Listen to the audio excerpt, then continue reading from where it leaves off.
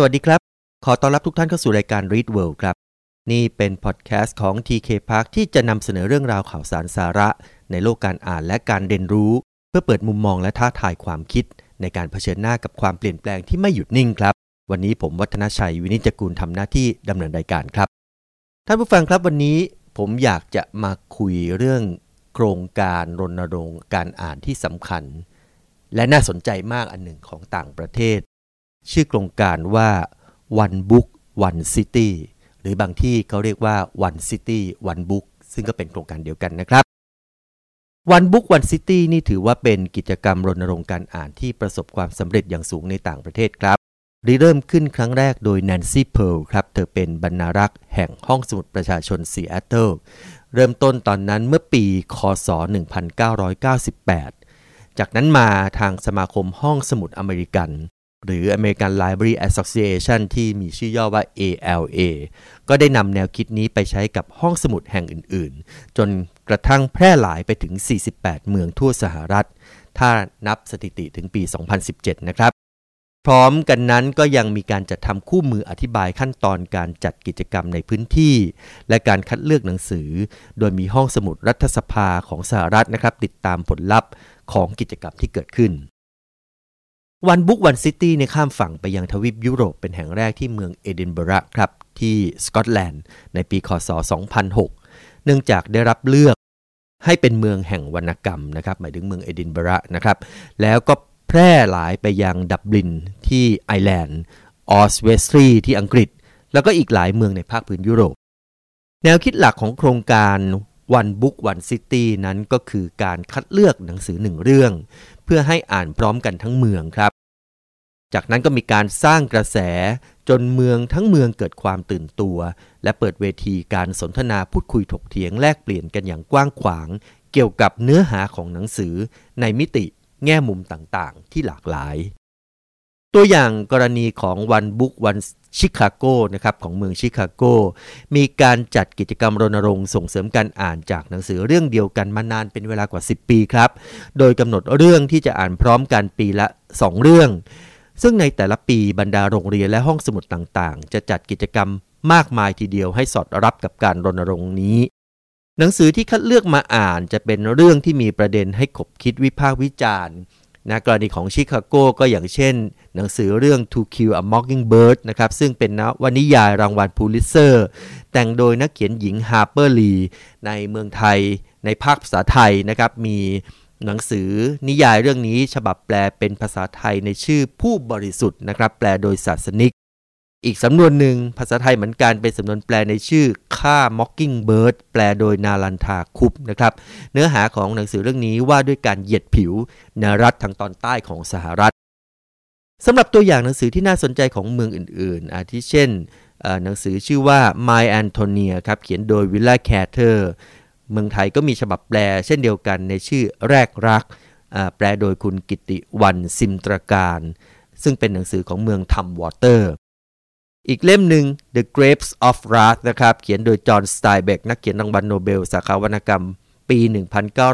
1962 อันนี้หลายคนอาจจะคุ้นเคยและเคยได้อ่านนะครับในฉบับแปลเป็นไทยชื่อว่าผลพวงแห่งความคับแค้นแปลโดยคุณณรงค์จันเพ็ญอันนี้เป็นหนังสือของเมืองซาลินัสครับฟาเรนไฮต์ 451 นวนิยายวิทยาศาสตร์ที่ว่าด้วยโลกอนาคตซึ่งหนังสือทั้งหมดต้องถูกเผาทิ้งเขียนโดยเรย์ แบรดบิรีก็เป็นหนังสือของเมืองเรดวูดครับเล่มนี้มีฉบับแปลเป็นไทยในชื่อเดียวกันกับชื่อภาษาอังกฤษเลยคือ Fahrenheit 451 นะครับแปลโดยชาญคำไพรัตน์เกรดเล็กเกรดน้อยของหนังสือเล่มนี้จะบอกให้กับท่านผู้ฟังที่สนใจคือถ้าใครไม่อยากอ่านเป็นภาพยนตร์ก็มีเช่นเดียวกันนะครับหนังสือของ Clearwater ครับชื่อเมืองนะครับเรื่อง The Great Gatsby ครับเขียนโดย F. Scott Fitzgerald นะครับฉบับแปลไทยมี2สำนวนครับใช้ชื่อเดียวกับชื่อภาษาอังกฤษเลย The Great Gatsby นะครับสุดที่รักผู้มั่งคั่งแปลโดยชลดาไพบุญศิลป์อีกสำนวนใช้ชื่อว่า Gatsby ความหวังยิ่งใหญ่และหัวใจมั่นคงอันนี้แปลโดยคุณโตมอนสุขปรีชาใครที่ได้ทันเห็นหนังหรือเวอร์ชั่นภาพยนตร์ที่ลีโอนาร์โด ดิคาปริโอเล่นลองหาหนังสือมีแปลเป็นไทย ไปอ่านดูนะครับอันนี้หนังสือของเมือง Clearwater The Great Gatsby เห็นชื่อหนังสือแต่ละเล่มแต่เรื่องแล้วครับใครที่เคยอ่านก็คงอดนึกในใจไม่ได้ว่ามันช่างเป็นหนังสือที่เหมาะอย่างยิ่งกับการอ่านแล้วชวนให้คนมาร่วมกันอภิปรายถกเถียงแลกเปลี่ยนความคิดกันจริงๆนะฮะมันมีแง่มุมมิติของการหยิบยกขึ้นมาสนทนากันหรือก่อให้เกิดบทสนทนากันที่น่าสนใจได้อย่างน่าสนุกนะครับเพราะฉะนั้น One Book One City เนี่ยมันจึงไม่ใช่เป็นโครงการที่เป็นเรื่องของการประกาศชื่อหนังสือไม่ใช่เป็นเรื่องการทำ book list และการทำ book recommendation นะครับไม่ใช่เท่านั้นเพราะถ้าทำแค่นั้นก็คือพอมี book list มาก็บอกให้ทุกคนอ่านแล้วก็จบนะฮะแต่ One Book One City เนี่ยนอกจากจะประกาศชื่อหนังสือแล้วจูงใจให้คนอ่านแล้วเนี่ยเขายังให้ความสำคัญว่าหนังสือนั้นจะต้องนำมาซึ่งการเรียนรู้ของประชาชนด้วยนะครับมีการเลือกเรื่องที่มีประเด็นให้พูดคุยได้มากและมีส่วนเกี่ยวข้องกับวิถีชีวิตของคนในเมืองถ้าหากว่าทำให้คนในเมืองชอบหนังสือที่เลือกได้ก็จะเป็นเรื่องที่ดีแต่ถ้ามีใครที่ไม่ชอบหรือไม่เห็นด้วยมันก็จะทำให้เกิดข้อคิดเห็นในการโต้แย้งขึ้นมาซึ่งการที่จะโต้แย้งได้นั้นก็หมายความว่าคนที่โต้แย้งต้องอ่านหนังสือเล่มนั้นด้วยเหมือนกันงั้นกระบวนการสำคัญของโครงการ One Book One City ก็คือการอ่านคิดคุยกันฟังกันและกันแล้วก็เติบโตไปด้วยกันอันนี้เป็นหัวใจสำคัญทีเดียวนะครับการอ่านหนังสือเรื่องเดียวกันต้องเรียกว่าเป็นกลวิธีที่ช่วยให้การอ่านและการสนทนาถกเถียงนั้นมีจุดศูนย์รวมความสนใจร่วมกันครับดังนั้นกิจกรรมสำคัญของโครงการนี้ก็คือการกระตุ้นส่งเสริมการอ่านและสนับสนุนให้มีการจัดเวทีสาธารณะเพื่ออภิปรายพูดคุยแลกเปลี่ยนความคิดเห็นกันแบบมีจุดมุ่งหมายและก็สนับสนุนให้ภาคีเครือข่ายจัดกิจกรรมส่งเสริมการอ่านหนังสือที่ถูกคัดเลือกนั้นเรามาดูกันนิดนึงครับว่าองค์ประกอบของความสำเร็จของกิจกรรมรณรงค์ที่ชื่อว่า One Book One City นั้นถ้าจะทำให้ประสบความสำเร็จนั้นจะต้องให้ความสำคัญกับอะไรบ้างมีคนในบรรดาหน่วยงานหรือคนที่ได้มีโอกาสดำเนินการโครงการนี้เขาสรุปองค์ประกอบแห่งความสำเร็จเอาไว้4ประการดังต่อไปนี้ครับข้อแรกก็คือจะต้องมีการตั้งเป้าหมายอย่างชัดเจนถึงผลลัพธ์ที่ต้องการให้เกิดขึ้นต่อผู้เข้าร่วมกิจกรรมต่อห้องสมุดและต่อชุมชนนะฮะตั้งเป้าหมายให้ชัดเจนประการที่2นะครับก็คือจะต้องมีคณะดำเนินงานซึ่งประกอบด้วยผู้ที่มีความเชี่ยวชาญและทักษะที่หลากหลายเช่นแกนนำชุมชนในพื้นที่ครูบุคลากรทางการศึกษาหรือวิชาการบุคลากรจากห้องสมุดร้านหนังสือไม่ว่าจะเป็นร้านอิสระหรือเชนสโตร์และอื่นๆแต่ขอให้มีการประกอบด้วยคนที่หลากหลายและมีความเชี่ยวชาญในเรื่องนั้นๆจริงๆโดยเฉพาะเรื่องของหนังสือและการอ่านเพราะฉะนั้นอันนี้เรื่องของการตั้งคณะดำเนินงานอันนี้ก็เป็นองค์ประกอบที่สำคัญประการที่2ประการที่3ครับการคัดเลือกหนังสือประจำเมืองนั้นถ้าหากว่าได้หนังสือซึ่งมีเนื้อหาเกี่ยวข้องกับบริบทของเมืองนั้นหรือประพันธ์โดยนักเขียนของเมืองนั้นจะเป็นตัวช่วยที่ทำให้การรณรงค์การอ่านหนังสือเรื่องนั้นมีความดึงดูดและน่าสนใจยิ่งขึ้นและประการสุดท้ายครับคือการพัฒนากิจกรรมที่เกี่ยวข้องนะครับลำพังแค่อ่านหรือมีการจัดพูดคุยแลกเปลี่ยนกันเพียงอย่างเดียวทำไปถึงจุดหนึ่งเนี่ยมันก็คงจะจืดชืดนะครับไม่ได้มีอะไรตื่นเต้นหวือหวาเพราะฉะนั้นการต่อยอดหรือการสร้างสรรค์กิจกรรมที่เกี่ยวข้องกับ One Book One City ก็มีความสำคัญเช่นเดียวกันที่จะทำให้โครงการนี้ประสบความสำเร็จตัวอย่างของการพัฒนากิจกรรมก็อย่างเช่นการเชิญนักเขียนคนนั้นมาบรรยายหรือมีการจัดอภิปรายเป็นวงใหญ่ๆการจัดตั้งชมรมการอ่านในกรณีที่ยังไม่มีชมรมการอ่านเกิดขึ้นเมื่อมีคนมาพูดคุยร่วมกันสนใจร่วมกันการเกิดชมรมแบบนี้เป็นเรื่องไม่ยากแล้วก็พัฒนาชมรมนี้ให้มีการเติบโตก้าวหน้าในการทำกิจกรรมอื่นๆต่อไปการฉายภาพยนตร์นี่ก็เป็นเรื่องที่ทำได้ไม่ยากนะฮะเมื่อกี้ผมบอกแล้วว่าหนังสือหลายเรื่องที่ถูกเลือกมามีการนำไปดัดแปลงเป็นภาพยนตร์ซึ่งก็อาจจะเป็นอีกช่องทางหนึ่งในการสร้างบทสนทนาในการพูดคุยในเรื่องที่เกี่ยวกับทั้งหนังสือและภาพยนตร์นะครับการทำนิทรรศการก็ดีการทำคอนเสิร์ตหรือแม้แต่การทำ walking tour นะครับที่เกี่ยวข้องกับเรื่องราวในหนังสืออันนี้เป็นกิจกรรมที่สามารถสร้างสรรค์และเกิดขึ้นมาได้ขึ้นอยู่กับหนังสือที่ถูกเลือกและการ มุ่งมั่นเอาจริงเอาจังขององค์ประกอบที่1 2 3ไม่ว่าจะเป็นเรื่องของการตั้งเป้าหมายที่ชัดเจนการมีคณะดำเนินงานหรือการเลือกตัวหนังสือที่จะมาใช้เป็นหนังสือที่ใช้ในการรณรงค์ซึ่งสิ่งไม่ว่าจะเป็นกิจกรรมใดๆที่เกิดขึ้นเนี่ยนะครับทางห้องสมุดหรือหน่วยงานที่เกี่ยวข้องกับหนังสือเรื่องนั้นเนี่ยก็สามารถดำเนินงานร่วมกับองค์กรเครือข่ายต่างๆที่อยู่ในชุมชนได้ไม่ใช่ทำเองไม่ใช่ทำเพียงหน่วยเดียวคนเดียวนะครับไม่ได้เดินไปคนเดียวอันนี้ก็เป็น4องค์ประกอบของความสำเร็จในการที่จะทำกิจกรรมรณรงค์ที่ชื่อว่า One Book One City ให้ประสบความสำเร็จนี้หลายท่านอาจจะอยากทราบนะครับว่าแล้วขั้นตอนการดำเนินกิจกรรมเนี่ยมันจะต้องทำอย่างไรบ้างผมขออนุญาตไล่เรียงแบบเป็นขั้นตอนแต่โดยย่อนะครับให้เห็นพอขั้นตอนในภาพรวมนะครับถ้าใครคิดในเรื่องของการจะทำแคมเปญ One Book One City นะครับมีคนก็เอามาตั้งชื่อเป็นภาษาไทยก็ไม่เลวทีเดียวเขาใช้ชื่อว่าอ่านทั้งเมืองเรื่องเดียวกันซึ่งเดี๋ยวเราจะพูดถึงในช่วงท้ายด้วยว่าใครเป็นคนที่คิดใช้คำนี้ขึ้นมานะครับขั้นตอนง่ายๆของการได้เริ่ม One Book One City ขึ้นมาขั้นแรกเลยครับท่านจะต้องตั้งเป้าหมายเหมือนกับองค์ประกอบความสำเร็จเมื่อกี้เลยครับในประการแรกที่บอกต้องตั้งเป้าหมายที่ชัดเจนแล้วก็มองให้เห็นถึงผลลัพธ์ที่อยากจะให้เกิดขึ้นเช่นเดียวกันเพราะฉะนั้นจะเริ่มต้นกิจกรรมก็ต้องตั้งเป้าหมายถ้าอยากจะให้ประสบความสำเร็จตั้งเป้าหมายโครงการให้ชัดนะครับเพื่อช่วยให้การคัดเลือกหนังสือเป็นไปได้ง่ายขึ้นและการพัฒนาแผนเนี่ยจะมีความเป็นไปได้จริงซึ่งจะนำไปสู่การอ่านอย่างสร้างสรรค์ในชุมชนนะครับเป้าหมายของกิจกรรมคือคำถามประเภทอะไรครับคือคำถามประเภทที่ว่าต้องการให้เกิดผลสำเร็จอะไรนะครับหรือถ้าห้องสมุดเป็นคนที่เริ่มห้องสมุดจะได้รับประโยชน์อย่างไรนะจะทำให้เกิดความต่อเนื่องได้อย่างไรไม่ใช่อ่านครั้งเดียวทีเดียวกลุ่มเดียวแล้วจบนี้เป็นต้นนะครับนี่เป็นเป้าหมายของตัวกิจกรรมในมิติเป้าหมายของผู้ร่วมกิจกรรมล่ะก็ต้องคิดให้ชัดครับว่ากลุ่มเป้าหมายคือใครทำไมเราถึงเลือกกลุ่มนี้ประโยชน์ที่จะเกิดขึ้นกับผู้เข้าร่วมกิจกรรมนั้นมีอะไรบ้างนะครับในส่วนเป้าหมายของเนื้อหาอันนี้ก็เริ่มยากขึ้นมาอีกนิดนึงคือจะต้องคิดกันให้ชัดครับว่ามีธีมที่เกี่ยวข้องกับชุมชนเกี่ยวข้องกับห้องสมุดเกี่ยวข้องกับชีวิตของผู้คนนั้นหรือไม่นะฮะอย่างไรมีคอลเลกชันหนังสือหรือมีธีมใดที่เราต้องการเน้นเป็นพิเศษอีกหรือเปล่าอันนี้เป็นเรื่องของเนื้อหาที่อาจจะต้องมองตั้งแต่เริ่มต้นให้ชัดก่อนที่จะมีการเลือกเรื่องหนังสือขึ้นมานะครับแล้วก็เป้าหมายการตั้งเป้าหมายสุดท้ายคือเป้าหมายของชุมชนครับจะต้องตอบคำถามให้ได้ว่าอะไรคือวาระที่สำคัญของชุมชนเมื่อเราเอาโครงการนี้ลงไปดำเนินการแล้วมีชุมชนใดบ้างนะครับหมายถึงในพื้นที่เมืองหนึ่งอาจจะมีหลายๆชุมชนมีชุมชนใดบ้างที่ต้องการแบ่งปันเป้าหมายร่วมกัน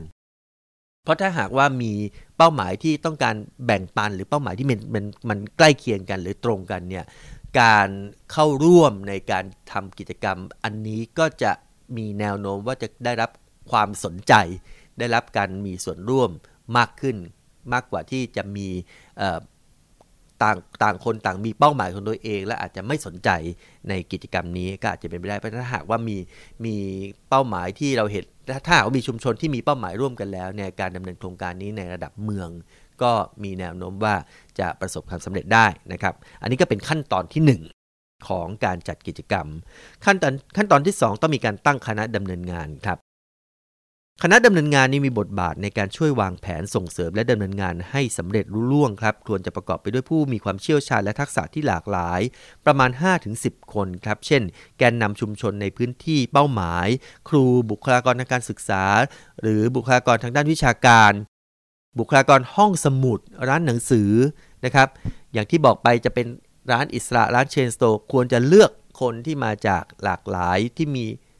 แบ็กกราวด์ที่หลากหลายนะครับทั้งนี้ถ้าหากคณะดำเนินงานมีภาระงานมากเกินไปก็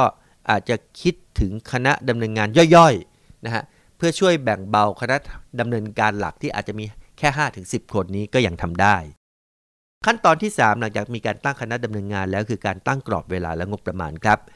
โครงการเนี่ยอาจจะเป็นไปตามกรอบปีงบประมาณของหน่วยงานหรือของบริษัทหรือใดๆก็แล้วแต่ของท่านนะครับหรือกินระยะเวลามากกว่าปีงบประมาณก็ได้ขึ้นอยู่กับเงื่อนไขของหน่วยงานที่ ให้งบประมาณและได้รับงบประมาณผู้รับผิดชอบโครงการจำเป็นต้องกำหนดกรอบระยะเวลาการดำเนินงานแต่ละขั้นตอนเวลาสิ้นสุดและระบุผู้รับผิดชอบที่ชัดเจนขั้นตอนที่4คือการสร้างหุ้นส่วนครับ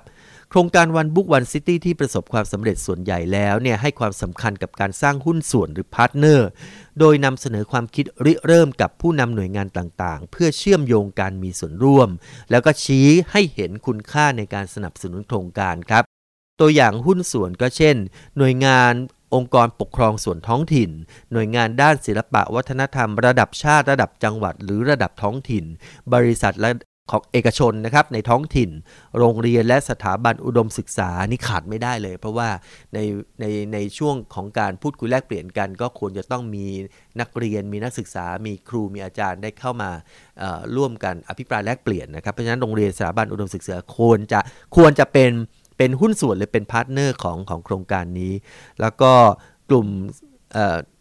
ตัวอย่างสุดท้ายก็คือกลุ่มที่ดำเนินงานด้านกิจกรรมส่งเสริมการอ่านที่อยู่ในเมืองหรือในพื้นที่กับ NGO หรือภาคประชาสังคมอย่างนี้เป็นต้นขั้นตอนที่5คือการคัดเลือกหนังสือครับก็มีคำถามที่จะต้องคิดเหมือนกันครับว่าใครเป็นคนเลือกหนังสือนะครับหนังสือนั้นจะเลือกโดยคณะดำเนินงานที่เมื่อกี้เราพูดถึงหรือคณะดำเนินงานย่อยหรือว่าจะเป็นการร่วมกันเลือกระหว่างคณะดำเนินงานกับสาธารณชนหรือจะเปิดให้สาธารณชนได้นำเสนอช็อตลิสต์ขึ้นมาแล้วก็ทางคณะดำเนินงานก็เป็นคนมาคัดกรองอีกรอบหนึ่งอันนี้ก็ทำได้หลายวิธีแต่ต้องมีเจ้าภาพในการเลือกหนังสือนะครับคำถามต่อไปในขั้นการคัดเลือกหนังสือก็คือแล้วจะเอาหนังสือประเภทไหนดีนะครับอันนี้ก็แล้วแต่เช่นเดียวกันครับท่านอาจจะมีเกณฑ์หรือตั้งกรอบไว้กว้างๆเช่นหนังสือนั้นควรจะเขียนโดยคนของประเทศของจังหวัดหรือของเมืองนั้นหนังสือนั้นควรจะมีเนื้อหาที่เกี่ยวข้องกับเมืองนั้นหนังสือนั้นควรจะเป็นหนังสือร่วมสมัยหรือเป็นวรรณกรรมคลาสสิกหมายความว่าอาจจะไม่เกี่ยวข้องกับประเทศของตัวเองจังหวัดของตัวเองหรือเป็นมีเนื้อหาหรือมีคนที่เขียนเป็นคนที่เกิดจังหวัดนั้นเลยก็ได้นะฮะแต่เป็นหนังสือร่วมสมัยเป็นวรรณกรรมที่มีคุณค่าก็ได้หรือแม้แต่อาจจะมาคิดว่าอยากจะได้เรื่องแต่งหรือนวนิยายเนี่ยนะครับหรือว่าอยากจะได้หนังสือประเภทสารคดีก็ขึ้นอยู่กับการตั้งกรอบตั้งเกณฑ์ว่าถ้าเลือกขึ้นมาแล้วเนี่ยหนังสือนั้นไม่ว่าจะมีเกณฑ์อย่างไรจะมีเนื้อหาที่ทำให้เกิดการพูดคุยแลกเปลี่ยนกันได้อย่างที่คาดหวังจริงหรือเปล่านะครับนอกจากนั้นหนังสือที่เลือกมาแล้วเนี่ยก็ควรจะต้องคำนึงถึงเรื่องนี้ครับว่า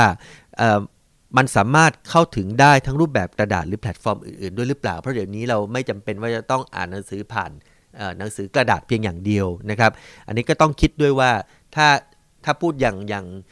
สิ่งที่อยากจะได้ก็คือจริงๆควรจะมีทั้งแพลตฟอร์มกระดาษและแพลตฟอร์มที่ไม่ใช่กระดาษนะฮะ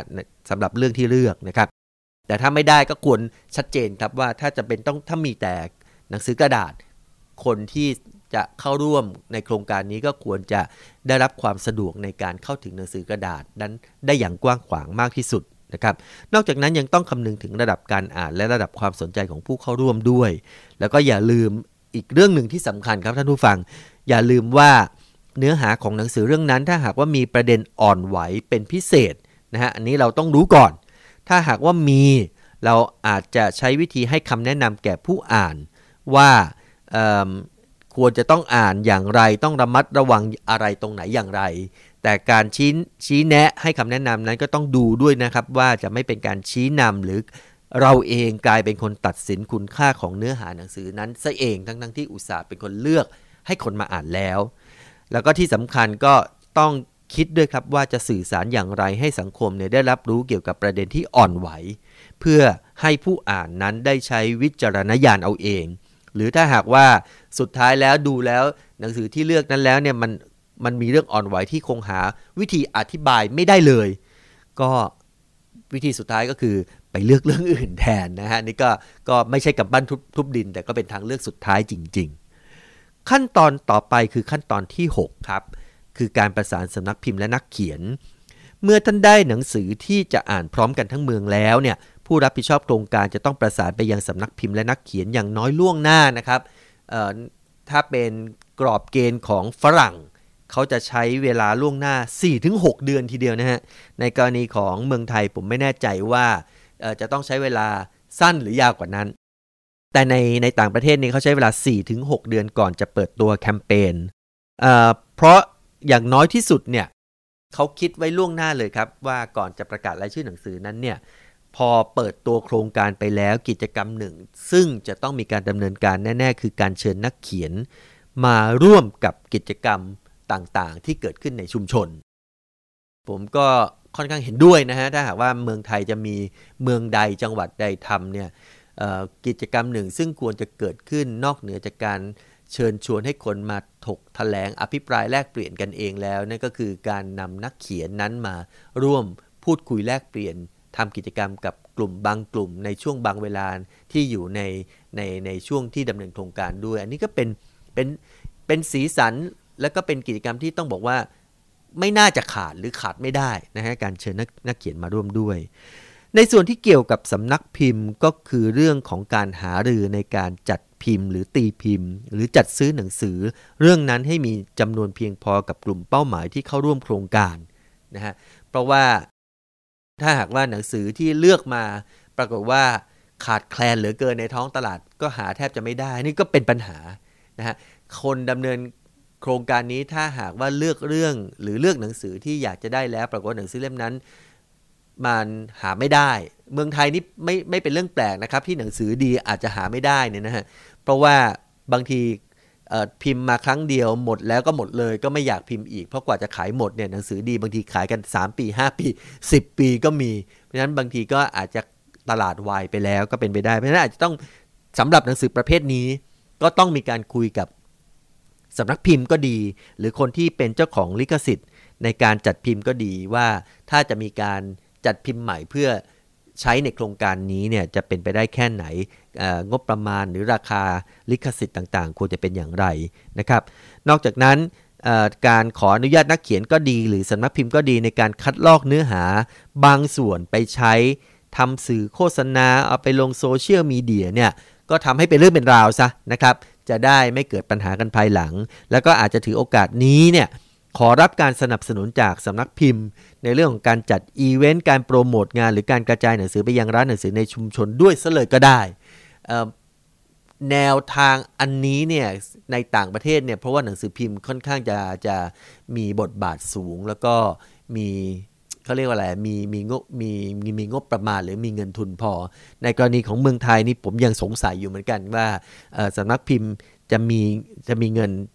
ให้การสนับสนุนโครงการอย่างนี้มากน้อยแค่ไหนนะครับท่านผู้ฟังก็ฟังแล้วก็ลองเปรียบเทียบดูว่าบางเรื่องเป็นสิ่งที่ในต่างประเทศทำได้แต่บางเรื่องมันอาจจะไม่ค่อยสอดคล้องกับบริบทแบบไทยๆบางทีก็ท่านก็อาจจะต้องปรับประยุกต์หน่อยในสิ่งที่วันนี้ผมเอามาบอกเล่าให้ฟังต่อไปเป็นขั้นตอนที่7ครับเป็นการขั้นตอนของการพัฒนากิจกรรมนะครับสิ่งที่ต้องคำนึงหรือคิดก็คือในกรณีที่เป็นกิจกรรมซึ่งมีนักเขียนนะครับการพบปะนักเขียนถือว่าเป็นกิจกรรมไฮไลท์ของโครงการเมื่อกี้ผมบอกไปแล้วนะครับเช่นการเชิญนักเขียนมาบรรยายการมีวงอภิปรายขนาดใหญ่การสัมภาษณ์นักเขียนหรือแม้แต่การให้นักเขียนเนี่ยมาจัดเวิร์กช็อปว่าด้วยการเขียนนะฮะถ้าคนที่เขาชอบอ่านเนี่ยผมว่ามากกว่าครึ่งหรืออาจจะเกือบทั้งหมดเนี่ยนะฮะก็จะอยากจะเขียนด้วยคนที่รักการอ่านเนี่ยก็อยากจะเขียนด้วยเกือบจะทั้งนั้นนะครับอันนี้กรณีที่เป็นกิจกรรมที่มีนักเขียนส่วนกิจกรรมที่ไม่มีนักเขียนเนี่ยนะครับหรือนักเขียนเนี่ยไม่มีโอกาสไม่มีจังหวะที่ว่างตรงกันจนกระทั่งไม่สามารถเข้ามาร่วมในโครงการของเมืองหรือจังหวัดนั้นทางคนจัดก็สามารถพัฒนากิจกรรมอื่นๆที่น่าสนใจได้อย่างเช่นที่ได้พูดไปตอนแรกไม่ว่าจะเป็นเรื่องของการจัดฉายภาพยนตร์การทำนิทรรศการการจัดคอนเสิร์ตการตั้งชมรมการอ่านหรือการทำ walking tour ในส่วนที่ถ้าสมมุติว่าเนื้อหาของหนังสือของเรื่องราวที่เลือกมาแล้วเนี่ยมันเกี่ยวข้องกับสถานที่ที่เกี่ยวข้องกับในเมืองก็พาไปชมได้ซึ่งกรณีแบบนี้เดี๋ยวอาจจะยกตัวอย่างได้ในกรณีของประเทศไทยถ้าอยากจะทำขั้นตอนสุดท้ายขั้นตอนที่8ครับเป็นขั้นตอนของการโปรโมทหนังสือนะครับก็สำหรับคนที่ ดำเนินโครงการหลีกเลี่ยงไม่ได้นะครับที่จะต้องคิดถึงเรื่องนี้ไว้ล่วงหน้าเลยว่าในการสร้างความรับรู้เกี่ยวกับโครงการเนี่ยท่านจะทำผ่านสื่อช่องทางต่างๆใดอย่างไรบ้างนะครับถ้าเป็นแต่ก่อนก็ต้องมีการทำโปสเตอร์นะครับเดี๋ยวนี้ก็อาจจะต้องทำคลิปทำสื่อลงโซเชียลมีเดียนะครับคลิปก็อาจจะเป็นคลิปสั้นๆเพื่อเชิญชวนคนถ้าเป็นสมัยก่อนนี้เขาชอบแจกเป็นที่ขั้นหนังสือหรือใบปลิวนะฮะตอนนี้สิ่งพวกนั้นที่เป็นสื่อกระดาษก็ยังสำคัญอยู่หรือเปล่าอันนี้ก็ต้องลองมาทบทวนกันดูนะครับสื่อต่างๆเหล่านี้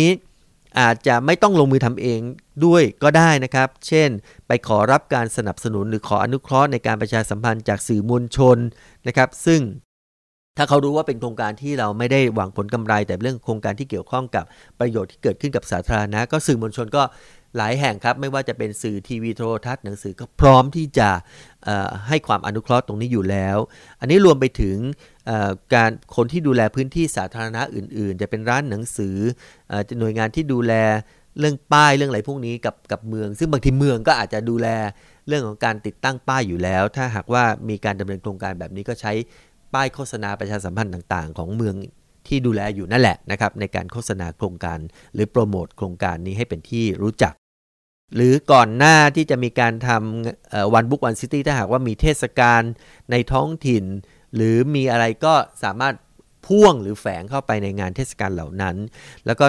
กลุ่มที่เกี่ยวข้องกับการส่งเสริมการอ่านในท้องถิ่นหรือหน่วยงานที่ส่งเสริมการอ่านทั้งในระดับท้องถิ่นหรือระดับชาติก็เราก็สามารถที่จะขอความอนุเคราะห์ในเรื่องของการประชาสัมพันธ์ไปกับกลุ่มต่างๆเหล่านั้นเพราะเกี่ยวข้องกับเรื่องของการอ่านโดยตรงนะครับย้ำโดยที่จริงๆแล้วไม่ย้ำก็คงต้องทำอยู่แล้วก็คือว่าพยายามคิดถึงเรื่องการสื่อสารผ่านช่องทางโซเชียลมีเดียให้มากเพราะช่องทางนี้ต้องบอกว่าเป็นช่องทางที่ได้ผลค่อนข้างมากทีเดียวในยุคนี้นะครับสิ่งที่เกี่ยวข้องกับเรื่องการโปรโมทหนังสืออีกเรื่องหนึ่งก็คืออาจจะจำเป็นที่จะต้องมีการทำคู่มือกิจกรรมหรือข้อมูลโดยสังเขปของ One Book One City ที่จะจัดขึ้นเช่นกิจกรรมนั้นมีกิจกรรมอะไรบ้างที่จะเกิดขึ้นในช่วงเวลาที่มีการรณรงค์รายละเอียดของกิจกรรมนั้นมีอะไรหนังสือที่เลือกขึ้นมานั้นมีเรื่องย่อมีความน่าสนใจตรงไหนบ้างนะครับอาจจะมีการโค้ดข้อความเด็ดที่จูงใจที่อ่านแล้วประทับใจนะฮะดึงออกมาไว้ในใบปลิวในคู่มือหนังสือหรือชุดข้อมูลสังเขปนั้นอาจจะเอาบทวิจารณ์หรือนำบทวิจารณ์หรือเขียนบทวิจารณ์ขึ้นมาใหม่ของหนังสือเล่มนั้นหรือถ้าเป็นหนังสือที่เขียนมานานเคยมีคนวิจารณ์มาแล้วก็เลือกบทวิจารณ์ที่มีส่วนในการกระตุ้นให้คนอยากจะอ่านหนังสือเล่มนั้นมากขึ้นนะครับมีกลุ่มการอ่านเกิดขึ้นมาอยู่แล้วหรือเปล่านะฮะถ้าเดิมทีมีอยู่แล้วก็อาจจะใช้กลุ่มการอ่านเนี่ยเป็นกลุ่มที่เข้ามาช่วยในเรื่องของการทำคู่มือกิจกรรมหรือชุดข้อมูลนั้นก็ได้ข้อมูลอีกอันนึงที่น่าสนใจก็คือเรื่องของประวัตินักเขียนอันนี้ถ้าใครคิดไม่ออกว่าจะทำข้อมูลอะไรบ้างเนี่ยนอกเหนือจากเรื่องของเรื่องย่อเรื่องอะไรพวกนี้แล้วประวัตินักเขียนนี่ก็น่าสนใจนะครับว่าถ้าหากว่าหนังสือนั้นมันเขียนในทุกแง่มุมจนไม่รู้จะเขียนอะไรอีกแล้วเนี่ยว่าด้วยเรื่องของคนเขียนนี่ก็เป็นข้อมูลอันนึงที่อาจจะจูงใจให้คนอยากจะอ่านเรื่องของคนคนนั้นเมื่อเขาเกิดความประทับใจในประวัติของคนเขียนขึ้นมาเมื่อกี้เราบอกแล้วว่าตารางกิจกรรมรายละเอียดกิจกรรมนี่ควรจะต้องมีนะครับแผนที่นะฮะแผนที่การจัดกิจกรรมนี่ก็สำคัญถ้าทำในระดับเมืองแล้วเนี่ยบางทีจัดขึ้นหลายจุดหลายแห่งหลายสถานที่ก็ควรจะต้องมีแผนที่ชัดเจนว่ากิจกรรมนั้นจัดที่นั้นที่นี้สถานที่นั้นอยู่ตรงไหนนะครับเดินทางไปอย่างไรนะครับก็นี่เป็นขั้นตอนของการทำคู่มือหรือชุดข้อมูลที่เกี่ยวข้องกับการทำให้กิจกรรมต่างๆนั้นประสบความสำเร็จคือการลดต้นทุนในการเข้าในการแสวงหาสารสนเทศของคน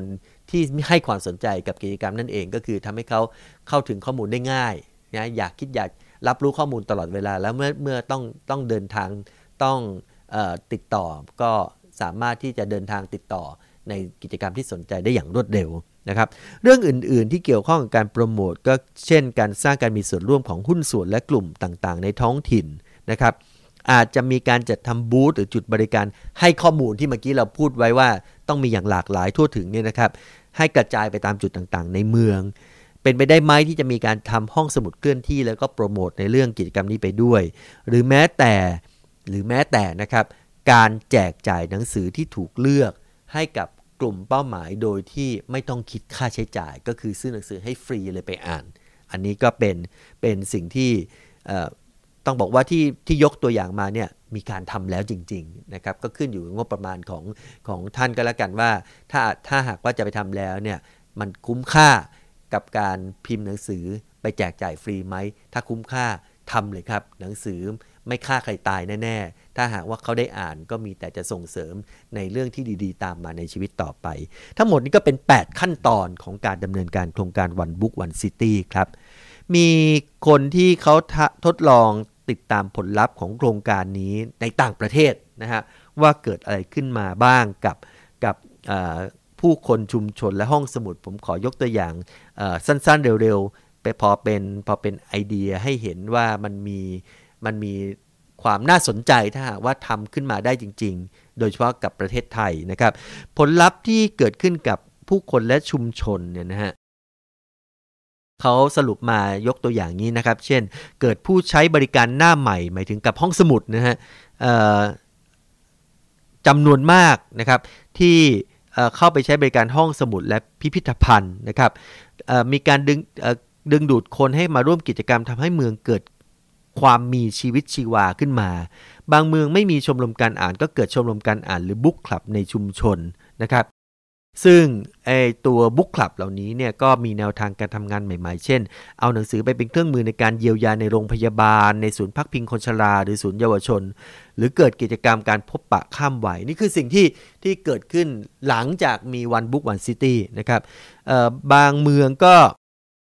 เปลี่ยนแปลงทัศนคติของคนในชุมชนที่มักจะมองเรื่องของการอภิปรายหนังสือว่าเป็นเรื่องเครียดให้กลายเป็นเรื่องของการพูดคุยอย่างไม่เป็นทางการหรือเกิดขึ้นอย่างเป็นไปเองในวงกาแฟได้นะครับหรือแม้แต่มีการเกิดผลในการยกระดับนักอ่านจากผู้ที่เคยอ่านหนังสือทั่วไปนะครับให้ได้มีโอกาสได้อ่านหนังสือที่ดีและสามารถคิดวิเคราะห์ต่อยอดเนื้อหาที่อ่านได้ด้วยนะครับโครงการนี้ยังมีผลลัพธ์อีกอันนึงคือการดึงดูดผู้คนหลากหลายให้เข้ามาร่วมโครงการคือการถ้าอย่างที่ผมบอกตอนแรกถ้าตั้งต้นกลุ่มเป้าหมายไว้ได้ชัดเนี่ยมันอาจจะเป็นการใช้กิจกรรมโครงการนี้เนี่ยอาจจะเป็นเครื่องมืออย่างหนึ่งในการที่ดึงคนที่ขาดโอกาสหรือกลุ่มคนชายขอบซึ่งแต่ก่อนคนเหล่านี้อาจจะไม่ได้รับการเหลียวแลจากเมืองจากสังคมเลยเนี่ยถูกดึงเข้ามาอยู่ในกระบวนการพูดคุยแลกเปลี่ยนหรือแม้แต่การจัดกิจกรรมอะไรต่างๆได้ด้วยนะครับที่สำคัญครับเขาบอกว่าOne Book One City เนี่ยทำให้ผู้คนเกิดความสนใจกิจกรรมอื่นๆที่สืบเนื่องจากประเด็นในหนังสือด้วยนะฮะยกตัวอย่างเช่นประเด็นที่เกี่ยวกับชาติพันธุ์เรื่องของภาวะออทิสติกเรื่องของผู้อพยพและแรงงานข้ามชาติหมายความว่าเดิมทีถ้าไม่ได้มีโครงการนี้คนก็อาจจะเห็นเรื่องที่เป็นประเด็นที่มันซ่อนอยู่หรืออาจจะไม่ได้ซ่อนอยู่แต่คนไม่ค่อยใส่ใจเนี่ยกลายเป็นทำให้ประเด็นเหล่านั้นเนี่ยถูกโฟกัสมากขึ้นทำให้คนหันมาให้ความสนใจและให้ความใส่ใจหรือแม้แต่นำไปสู่การแก้ปัญหาได้ขึ้นให้ดีขึ้นได้ด้วยนะครับผลอีกอันนึงที่เกิดขึ้นกับห้องสมุดครับสถิติผู้ใช้บริการและยืมหนังสือเพิ่มขึ้นอันนี้บรรณารักษ์และห้องสมุดน่าจะชอบนะครับตัวห้องสมุดเองก็มีบรรยากาศที่มีชีวิตชีวามากขึ้นเพราะว่าผู้ใช้บริการเข้ามาใช้งานมากขึ้นนะครับรวมทั้งบุคลากรในห้องสมุดเองก็ได้รับพลังนะฮะมีแรงบันดาลใจแล้วก็เกิดความพยายามที่อยากจะสร้างสรรค์งานที่ตัวเองทำมากขึ้นเช่นเดียวกันแล้วอันสุดท้ายที่เป็นตัวอย่างของผลลัพธ์ที่เกิดขึ้นก็คือมันเกิดเครือข่ายพันธมิตรที่บางครั้งก็คาดไม่ถึงนะครับเช่นเรือนจำก็ดีศูนย์พักพิงคนชราหน่วยงานเอกชนที่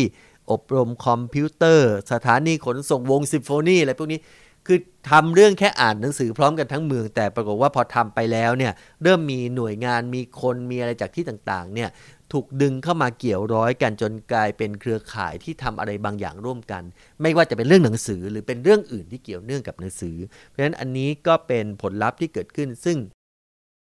ไปมาๆนะท่านผู้ฟัง มันไม่ใช่แค่การรณรงค์การอ่านหนังสือแต่เป็นเรื่องของการรณรงค์ที่ทำให้เกิดสายใยความสัมพันธ์ของผู้คนในเมืองเกิดขึ้นมาแล้วบางทีมันอาจจะสำคัญซะยิ่งกว่าสิ่งที่ได้จากการอภิปรายถกเถียงในเรื่องของหนังสือด้วยซ้ำในประเทศไทยแหละครับเมื่อกี้ผมพูดถึงบ่อยๆว่าในเมืองไทยถ้าได้ทำก็ดีน่าจะเป็นเรื่องที่ดีนะครับคำถามก็คือแล้วในประเทศไทยเนี่ยมี One Book One City บ้างไหมนะครับผมพยายามจะนึกถึงอะไรที่มันคล้ายๆเพราะว่าอาจจะไม่ได้มีการพูดตรงไปตรงมาว่านี่คือ One Book One City ในกรณีของประเทศไทยของจังหวัดในประเทศไทยแต่อะไรที่มันคล้ายๆผมนึกอยู่ได้2กรณีตัวอย่างครับท่านผู้ฟังกรณีแรกเนี่ย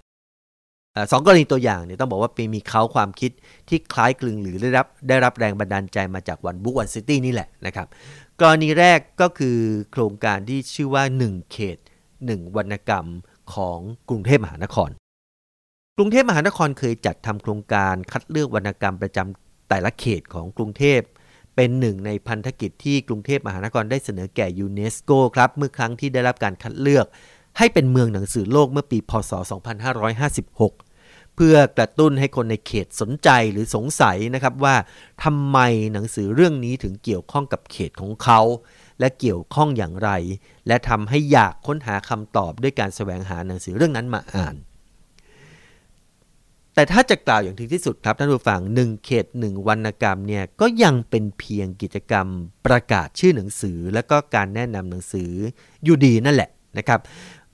ถ้ามองว่ามันก้าวไปถึงการรณรงค์ส่งเสริมการอ่านหรือยังสำหรับผมแล้วต้องพูดกันอย่างตรงไปตรงมาในฐานะมิตรรักในฐานะกัลยาณมิตรที่ทำงานร่วมกันเป็นองค์กรพันธมิตรร่วมกันนะครับหน่วยงานไม่ว่าจะเป็น TK Park กรุงเทพมหานครห้องสมุดประชาชนอะไรทั้งหลายเนี่ยก็ต้องบอกว่ามันยังก้าวไปไม่ถึงการรณรงค์ส่งเสริมการอ่านซะทีเดียวนะครับจุดที่เป็นสิ่งที่เรียกว่าเป็นจุดอ่อนหรืออาจจะมีข้อจำกัดอันนึงเนี่ยผมคาดคิดวิเคราะห์เอาเองนะครับว่าน่าจะมาจากกระบวนการได้มาของรายชื่อหนังสือแต่ละเขตเนี่ยมันอาจจะไม่ได้สะท้อนให้เห็นถึงการมีส่วนร่วมของผู้คนที่มีความหลากหลายเท่าไหร่นักนะครับคือผมไม่ทราบว่ากระบวนการได้มาของวรรณกรรมของเขตเนี่ยมาอย่างไรนะมีการตั้งวงอภิปรายแลกเปลี่ยนกันแล้วหรือว่ามีการแค่ลงแบบสอบถามออกไปหรือว่าจริงๆมีคนไม่กี่คนมานั่งคิดอันนี้ตอบไม่ได้จริงๆนะฮะแต่เรื่องที่เลือกออกมาเนี่ยอาจจะไม่ได้สะท้อนความหลากหลายที่ว่านั้นนะครับหนังสือหลายเรื่องทีเดียวที่อยู่ในรายชื่อหนังสือวรรณกรรมประจำเขต50เขตของกรุงเทพมหานครเนี่ยเป็นเรื่องที่ดีมีคุณค่าครับอันนี้ปฏิเสธไม่ได้แต่หลายเรื่องบางเรื่องครับโทษทีบางเรื่องก็มีข้อจำกัดในการหยิบยกมาอภิปรายถกเถียงแลกเปลี่ยนนะครับไม่ว่าจะในแง่มุมการวิพากษ์วิจารณ์เนื้อหาหรือมิติอื่นๆทำให้บางเรื่องนั้นมีเพดานในการวิพากษ์วิจารณ์ก็คือเกิดอาการที่เรียกว่าพูดถึงได้ฮะแต่ไปไม่สุดหรอกนะฮะจะพูดในแง่มุมที่เป็นลบก็ลำบากมากเป็นไปได้ยากอะไรอย่างนี้เป็นต้นเพราะฉะนั้นประเด็นอย่างเนี้ยมันก็เลยตอกย้ำครับว่าทำไมการเลือกหนังสือดีที่ใช่หมายถึงหนังสือดีที่ใช่กับโครงการเนี่ยนะฮะโครงการ One Book One City เนี่ยให้คนมาอ่านพร้อมกันทั้งเมืองเรื่องเดียวกันเนี่ยจึงเป็นปัจจัยสำคัญที่สุดในการจัดกระบวนการและกิจกรรมรณรงค์ตามแนวคิด One Book One City การเลือกหนังสือและการได้หนังสือเนี่ยสำคัญมากทีเดียวนะครับยังไงก็ตามครับท่านผู้ฟังบุ๊กลิสต์1เขต1วรรณกรรมของกทมเนี่ยใช้คำผมนะฮะก็นับว่าเป็นจุดเริ่มต้นที่ดีสำหรับการสานต่อกิจกรรมการอ่านหรือการสร้างให้เกิดแคมเปญของเขตนั้นๆนะครับโดยอาจจะนำเอาแนวคิดองค์ประกอบแนวทางขั้นตอนที่เมื่อกี้ผมพูดนะฮะของ One Book One City 8ขั้นตอนบางข้อนะฮะดึงบางข้อเอามาปรับใช้ก็ได้นะฮะโดยเน้นในเรื่องของการมีส่วนร่วมให้กว้างขวางยิ่งขึ้นนะฮะแล้วก็อาจจะเริ่มด้วยการกระตุ้นให้เกิดการพูดคุยแลกเปลี่ยนอย่างเข้มข้นในวงเล็กๆก่อนอาจจะไม่ต้องเริ่มกันทั้งเมืองหรือทั้งเขตก็ได้ นะฮะเริ่มต้นจากกลุ่มคนเล็กๆแล้วค่อยๆขยายวงออกไปนะฮะเป็นจุดตั้งต้นที่ดีต้องบอกอย่างนี้นะฮะเป็นจุดตั้งต้นของการทำกิจกรรมต่อยอดเพราะถือว่ามีรายชื่อมีชื่อหนังสือขึ้นมาละนะครับ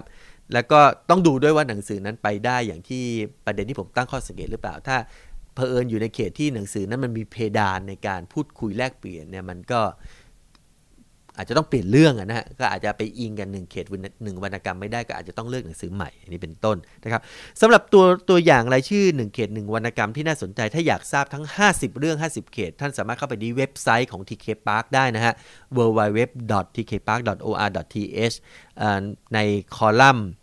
ที่ชื่อว่าความรู้บทความชื่อว่า One Book One City อ่านทั้งเมืองเรื่องเดียวกันแต่ในที่นี้พอดแคสต์ของ readWORLD รายการเราวันนี้เนี่ยผมจะลองบอกชื่อหนังสือที่น่าสนใจบางเรื่องบางเขตให้ดูเพราะว่าต้องบอกว่าพอยกตัวอย่างชื่อมาเนี่ยท่านผู้ฟังก็จะบอกใช่มันเกี่ยวพันกับเขตมีความเกี่ยวโยงกับเนื้อเรื่องของหนังสือนั้นกับเขตนั้นจริงๆแล้วก็พูดคุยกันได้จริงๆอย่างเช่นนะฮะยกตัวอย่างนะครับเขตสัมพันธวงศ์เนี่ยเขาใช้หนังสือเรื่องจดหมายจากเมืองไทยของโบตันนะฮะเขตพญาไทก็เป็นเรื่องอาม่าบนคอนโดของคุณชมัยพรแสงกระจ่างเขตบางรักเลือกหนังสือเรื่องผู้ดีครับของดอกไม้สดเขตยานนาวาเลือกเรื่องเวลาในขวดแก้วของคุณประภัสสรเสวิกุลเขตคลองเตยคือเรื่องข้างหลังภาพของศรีบุรพาเขตพระโขนงโทษก็ต้องเรื่องนี้สิครับท่านผู้ฟังเปิดตำนานแม่นาคพระโขนงของคุณอเนก ดาวิกมูลนะครับเขตสวนหลวงเลือกหนังสือดีเลยครับข้ามสีทันดรของคุณกฤษณาอโศกสินครับเขตบางเขนจักรยานแดงในรั้วเขียวคุณดำรงอารีกุลเขตบางกะปิเดาสิครับว่าจะเป็นเรื่องอะไรเขตบางกะปิคือแผลเก่าของไม้เมืองเดิมนะครับไอ้ขวัญ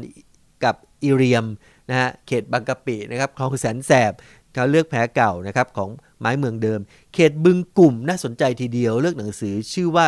ตำนานเสรีไทยของดร.วิชิตวงศ์ณป้อมเพชรเขตลาดกระบังเลือกเรื่องพระจันทร์สีน้ำเงินของคุณสุวรรณีสุคนธาเขตบางกอกใหญ่เลือก4แผ่นดินของหม่อมราชวงศ์คึกฤทธิ์ปราโมชเขตบางกอกน้อยเลือกคู่กรรมของคุณธมยันตีเขตคลองสานเลือก2ฝั่งคลองของววินิจฉัยกุลบางคนได้อ่านหนังสือที่ผมเอ่ยชื่อมาทั้งหมดแล้วรู้ว่าเขตไหนเป็นคนเลือกผมเชื่อว่าท่านคลิกทันทีว่าโอ้ใช่เลยต้องเลือกอย่างนั้นเลือกอย่างนี้เพราะว่าต้องบอกว่าส่วนใหญ่ของหนังสือ1เขต1วรรณกรรมที่ผมพูดขึ้นมาเนี่ยมักจะเป็นหนังสือที่มีฉากของเรื่องหรือเนื้อหาเกี่ยวโยงกับสภาพความเป็นอยู่ในเขตนั้นๆก็ไม่ว่าจะเป็นอดีตหรือปัจจุบันนะฮะหรือบางเรื่องก็มีเขาเรียกเป็นฉากสำคัญอย่างนี้ดีกว่าฉากสำคัญในเนื้อหาหรือว่าอาจจะใช้เรื่องราวหรือฉากที่อยู่ในเขตนั้นๆเนี่ยมาใช้เป็นเรื่องที่เดินเรื่องราวของหนังสือนะครับหลายเรื่องที่ผมยกมาเนี่ยต้องบอกว่ามีประเด็นเนื้อหาชวนให้มีการแลกเปลี่ยนพูดคุยกันได้ดีมากทีเดียวนะครับเพราะว่าที่ผมพูดมานี่ส่วนใหญ่ก็เป็นเรื่องที่ลงตัวหมดค่อนข้างลงตัวคือไม่ค่อยมีเพดานในการพูดอย่างนี้ด้วยกันนะฮะมีประเด็นให้คุยนะมีอีกหลายเล่มครับที่ผมไม่ได้พูดถึงจัดว่าเป็นหนังสือที่ยากต่อการถกถึงแลกเปลี่ยนซึ่งในที่นี้ขออนุญาตไม่เอ่ยถึงแล้วกันนะฮะใครที่สนใจไปสืบค้นเอาเองอย่างที่พี่ผมบอกแล้วไปดูที่เว็บไซต์ TK Park ได้นะในกรณีของการเลือกหนังสือที่มีฉากที่เกี่ยวโยงกับเขตนะก็มีข้อดีมากนะฮะในแง่ของการดึงดูดความสนใจการอ่านนะฮะถ้าเรื่องนั้นมีประเด็นเนื้อหาที่ดีและชวนพูดคุยแล้วเนี่ยการรณรงค์ส่งเสริมให้อ่านพร้อมกันทั้งเมืองคุยกันทั้งเมืองในเรื่องหนังสือเล่มเดียวกันเนี่ยก็เป็นไปได้สูงซึ่งทำให้ผมอดจินตนาการไม่ได้ครับว่ามันน่าตื่นเต้นแค่ไหนถ้าจะมีภาพที่คนในเขตลุกขึ้นมาคุยเรื่องหนังสือโดยที่ไม่ได้ถูกบังคับให้อ่านไม่ได้ถูกบังคับให้พูดหรือไม่ได้ถูกบังคับกะเกณฑ์ให้มาฟังนะฮะลองย้อนกลับไปดูรายชื่อนะฮะว่ามีเรื่องไหนที่มันชวนคุยมากเอาถอยหลังกับที่เมื่อกี้ผมพูดนะฮะเขตบางกอกน้อยเลือกคู่กรรมนี่ผมเดาได้เลยว่าเขานึกถึงฉากสุดท้ายที่ โกโบริกับอังสุมาลินต้องมาจากลากันไปในฉากสุดท้ายที่สถานีรถไฟบางกอกน้อยนะฮะเพราะฉะนั้นเขตบางกอกน้อยเลือกคู่กรรมพรหมยันตีสองฝั่งคลองเนี่ยเขตคลองสารเลือกเพราะว่าคุณววินิจฉัยกุลก็จินตนาการเรื่องราวที่เกิดขึ้นจากคลองสารนะฮะระหว่างบ้านที่อยู่คนละฝั่งแล้วก็เกิดเรื่องราวของครอบครัวชีวิตที่แตกต่างกันเรื่องนี้มาเคยทำเป็นละครในทีวีด้วยถ้าผมจำไม่ผิดนะฮะเขตบึงกุ่มทำไมถึงเลือกตำนานเสรีไทยเพราะมีอนุสรณ์สถานเสรีไทยตั้งอยู่ที่เขตบึงกุ่มนะฮะอยู่ติดกับห้องสมุดประชาชนของเขตนี่แหละครับใครไม่ทราบก็ลองไปเยี่ยมชมได้นะฮะอันนี้ผมเข้าใจว่านี่คือเหตุที่ทำให้เขตบึงกุ่มเลือกหนังสือเรื่องนี้ขึ้นมาแผลเก่าเขตบางกะปิอันนี้เมื่อกี้บอกไปแล้วว่าทำไมถึงเกี่ยวข้องจักรยานแดงในรั้วเขียวของเขตบางเขนผมก็จะว่าเป็นเรื่องของมเกษตรนะฮะมหาวิทยาลัยเกษตรศาสตร์อยู่ที่เขตบางเขนก็มีเรื่องราวของเรื่องราวเขาเรียกอะไรอะความรักในชีวิตรักนักศึกษานะฮะที่คุณดำรงอารีกุลมาเขียนถึงเรื่องนี้ขึ้นมาก็น่าสนใจมากทีเดียวนะฮะเรื่องอย่างจดหมายจากเมืองไทยเขตสัมพันธวงศ์ก็น่าจะเป็นเพราะว่ามีลูกจีนอยู่ที่เขตนี้จำนวนมากจดหมายของเมืองไทยคุณโบตันก็เขียนเรื่องเกี่ยวกับคนจีนที่มาเป็นจีนอพยพเป็นลูกหลานจีนในเมืองไทยอันนี้เป็นต้นเขตพญาไทนำเรื่องของคุณชมัยพรแสงกระจ่างอาม่าบนคอนโดอันนี้ก็เป็นเขตกลางเมืองมีคอนโดสูงเยอะแยะซึ่ง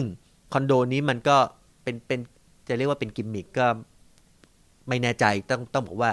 ความสัมพันธ์ของคนต่างวัยพอมาใช้ชีวิตอยู่ด้วยกันในสถานที่เล็กๆแต่ต้องอยู่รวมกันเนี่ยมันก็ก่อให้เกิดแง่มุมของการพูดคุยได้ซึ่งอันนี้คุณชมัยพรแสงกระจ่างก็มาเขียนไว้ในหนังสือเล่มนี้ตั้งประเด็นคำถามไว้ให้กับผู้อ่านถ้าถูกหยิบยกมาเป็นเรื่องที่ต้องคุยกันทั้งเขตพญาไทก็คงจะมีมิติการมองที่อาจจะพูดทั้งสาระหรือแมสเสจที่คนเขียนพยายามจะส่งถึงและอาจจะแตกแขนงแยกกระจายไปได้อีกหลากหลายเรื่องหลายๆความคิดเห็นซึ่งแค่จินตนาการก็สนุกแล้วแต่เรายังไม่เห็นสิ่งเหล่านี้เกิดขึ้นเท่านั้นเองนะครับอีกกรณีหนึ่งของประเทศไทยที่อยากจะพูดถึงตอนในณโอกาสนี้ก็ครับว่ามันมีอาจจะได้เข้าโครงแรงบันดาลใจมาจากวันบุ๊กวันซิตี้ในต่างประเทศก็คือโครงการที่ชื่อว่าอ่านทั้งเมืองเรื่องเดียวกันอ่านดอยสุเทพโดยเครือข่ายเชียงใหม่อ่านครับเครือข่ายเชียงใหม่อ่านเนี่ยเกิดจากการรวมตัวกันของบุคคลและองค์กรที่ทำงานด้านเด็กและเยาวชนตลอดจนการพัฒนาสื่อหนังสือและการอ่านในจังหวัดเชียงใหม่ในปี 2561 นั้นคนทำงานในเครือข่ายเล็งเห็นว่าการสื่อสารรณรงค์กระตุ้นให้เกิดการอ่านทั่วบ้านทั่วเมืองนั้นเนี่ยสามารถทำได้โดยผ่านการสร้างประเด็นหรือเนื้อหาการอ่านร่วมกันในเรื่องเดียวกันจึงได้นำเอาสัญลักษณ์ที่เป็นศูนย์รวมจิตใจของชาวเชียงใหม่มาสร้างเป็นแนวคิด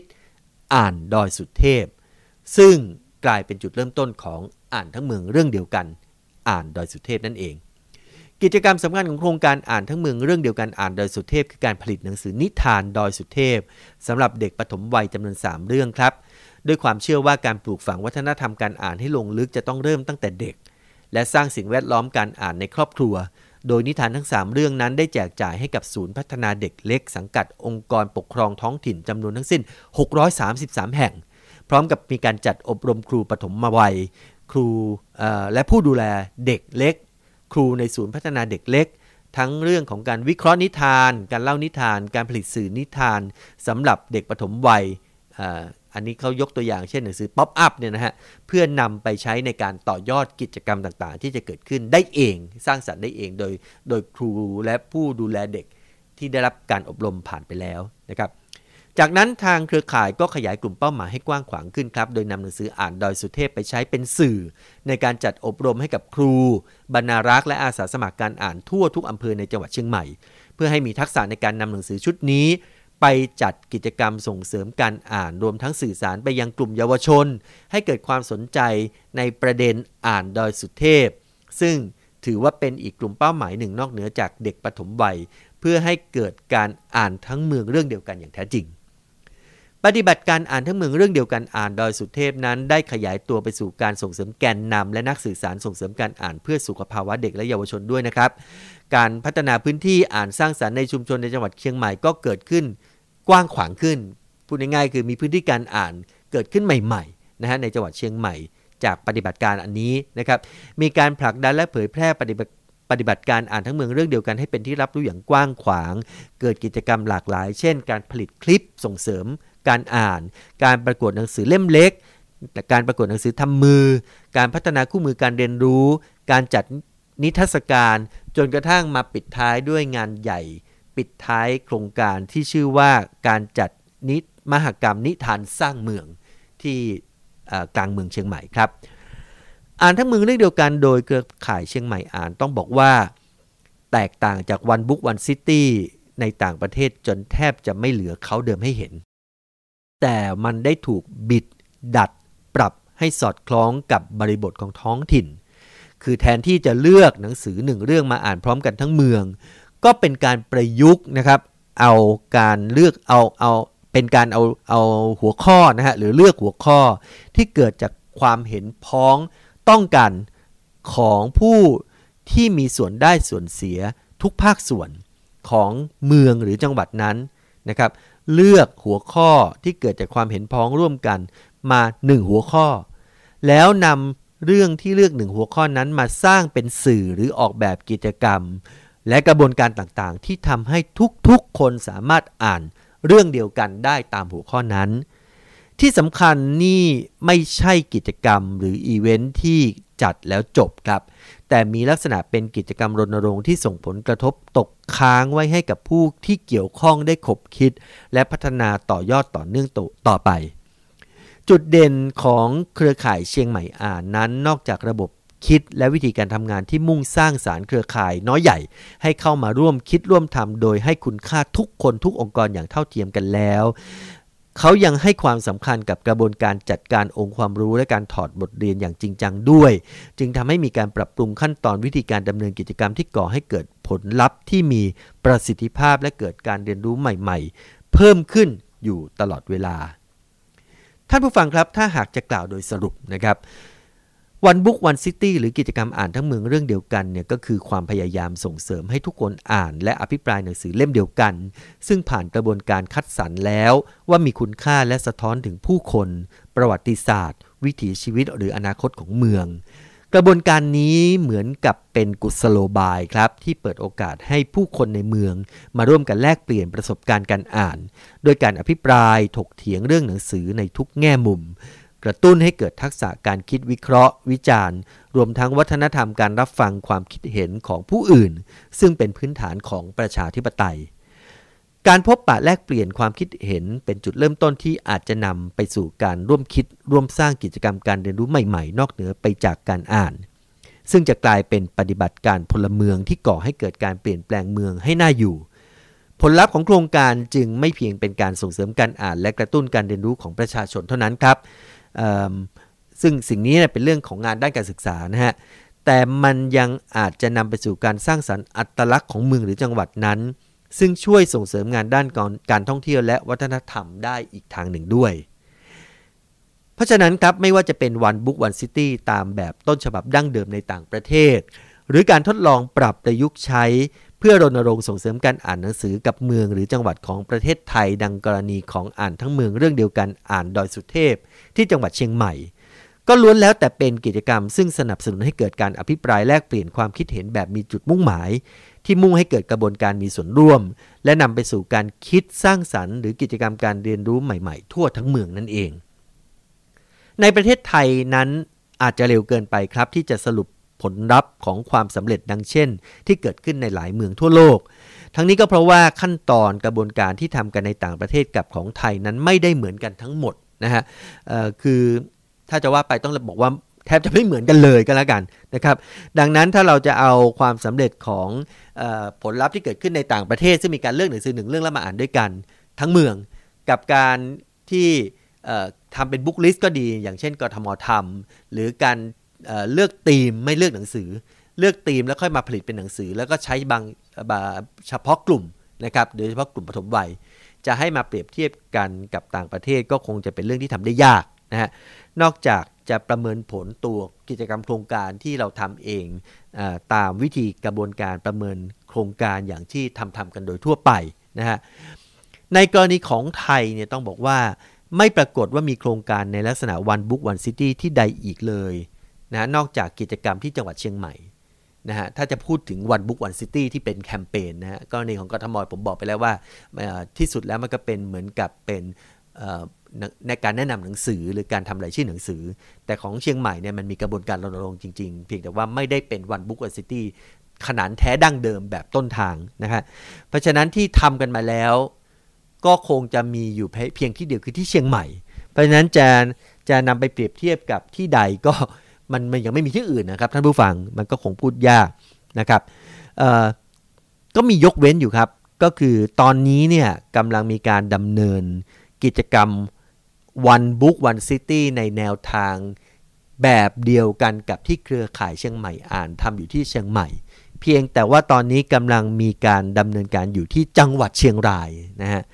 จะบอกว่าคนที่ทำเนี่ยก็ไม่ใช่ใครแล้วก็ TK Park นี่เองนะครับได้จัดทำโครงการที่ชื่อว่าอ่านทั้งเมืองเรื่องเดียวกันเชียงรายนะครับในเขตเทศบาลนครเชียงราย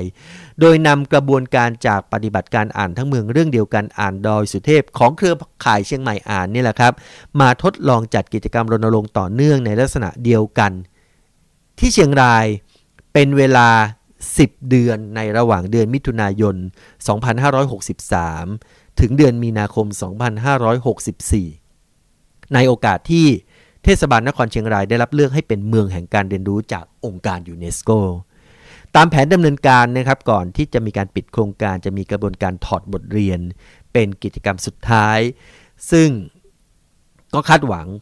นะครับว่าภายหลังจากสิ้นสุดโครงการนี้แล้วเราจะได้ข้อสรุปผลลัพธ์เชิงเปรียบเทียบของกิจกรรม One Book One City ในแบบฉบับของประเทศไทย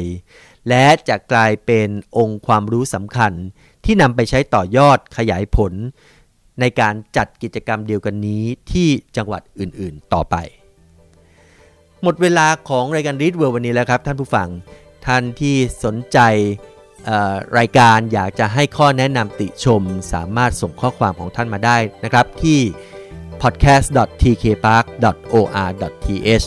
วันนี้ผมและทีมงานทุกคนขอบพระคุณทุกท่านที่ติดตามรับฟังแล้วพบกันใหม่ครั้งหน้าวันนี้ลาไปก่อนสวัสดีครับ